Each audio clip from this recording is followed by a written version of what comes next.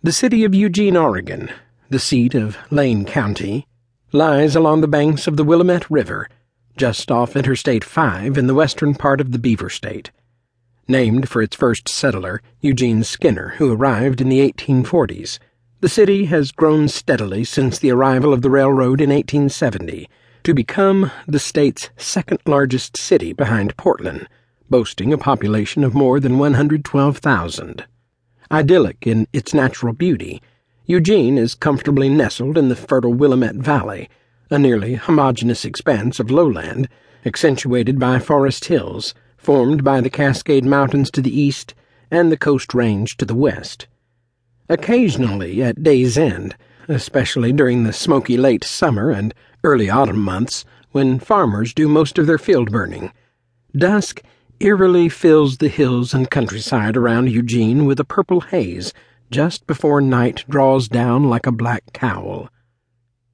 Midway between the state's northern and southern borders, some 110 miles south of Portland, Eugene, although it has seen better days, is still known as a center for timber and wood products industries, as well as for food processing plants, and home to the University of Oregon. Unfortunately, the city is also known as the setting for one of Oregon's most diabolical and fantastic contract murders ever.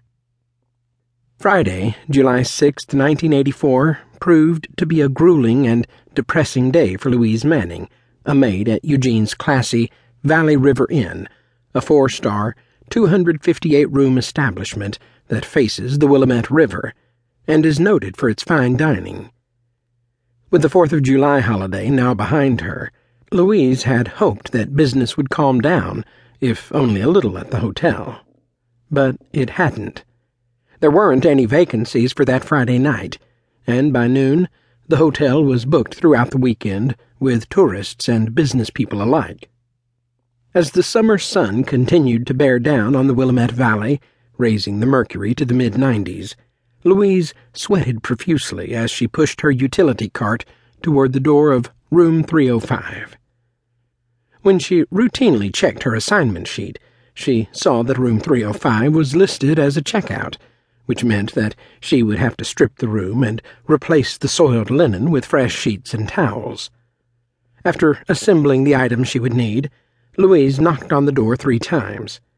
Using her pass key, she opened the door several inches and dutifully called out, "Maid," but did not enter the room.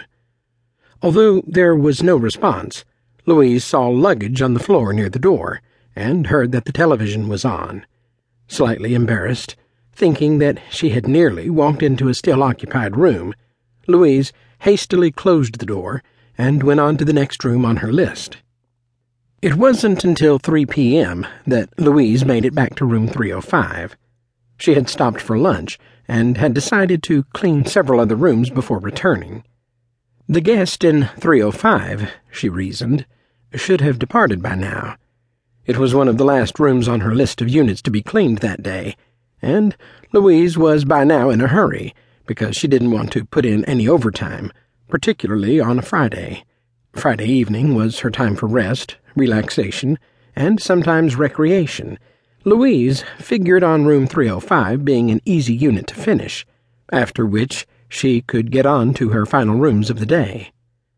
Although she had every reason to believe that the occupant had checked out by now, Louise, out of habit, nonetheless identified herself again, then used her pass key and cautiously opened the door. Strangely, the luggage was still there, near the door where she had seen it earlier, and the TV was still on, causing her to wonder if the guest had decided to stay over for a second night. If the guest was indeed a stayover, she thought, someone should at least have let her know. "Do you need any maid service?" she called out as she pushed the door open the rest of the way. But, just like before, there was no response. She had taken barely 2 steps into the room when she suddenly realized why no one had responded to her earlier. Across the room, and directly in front of her, lay the motionless body of a woman, naked from the waist down, sprawled face down on the bed.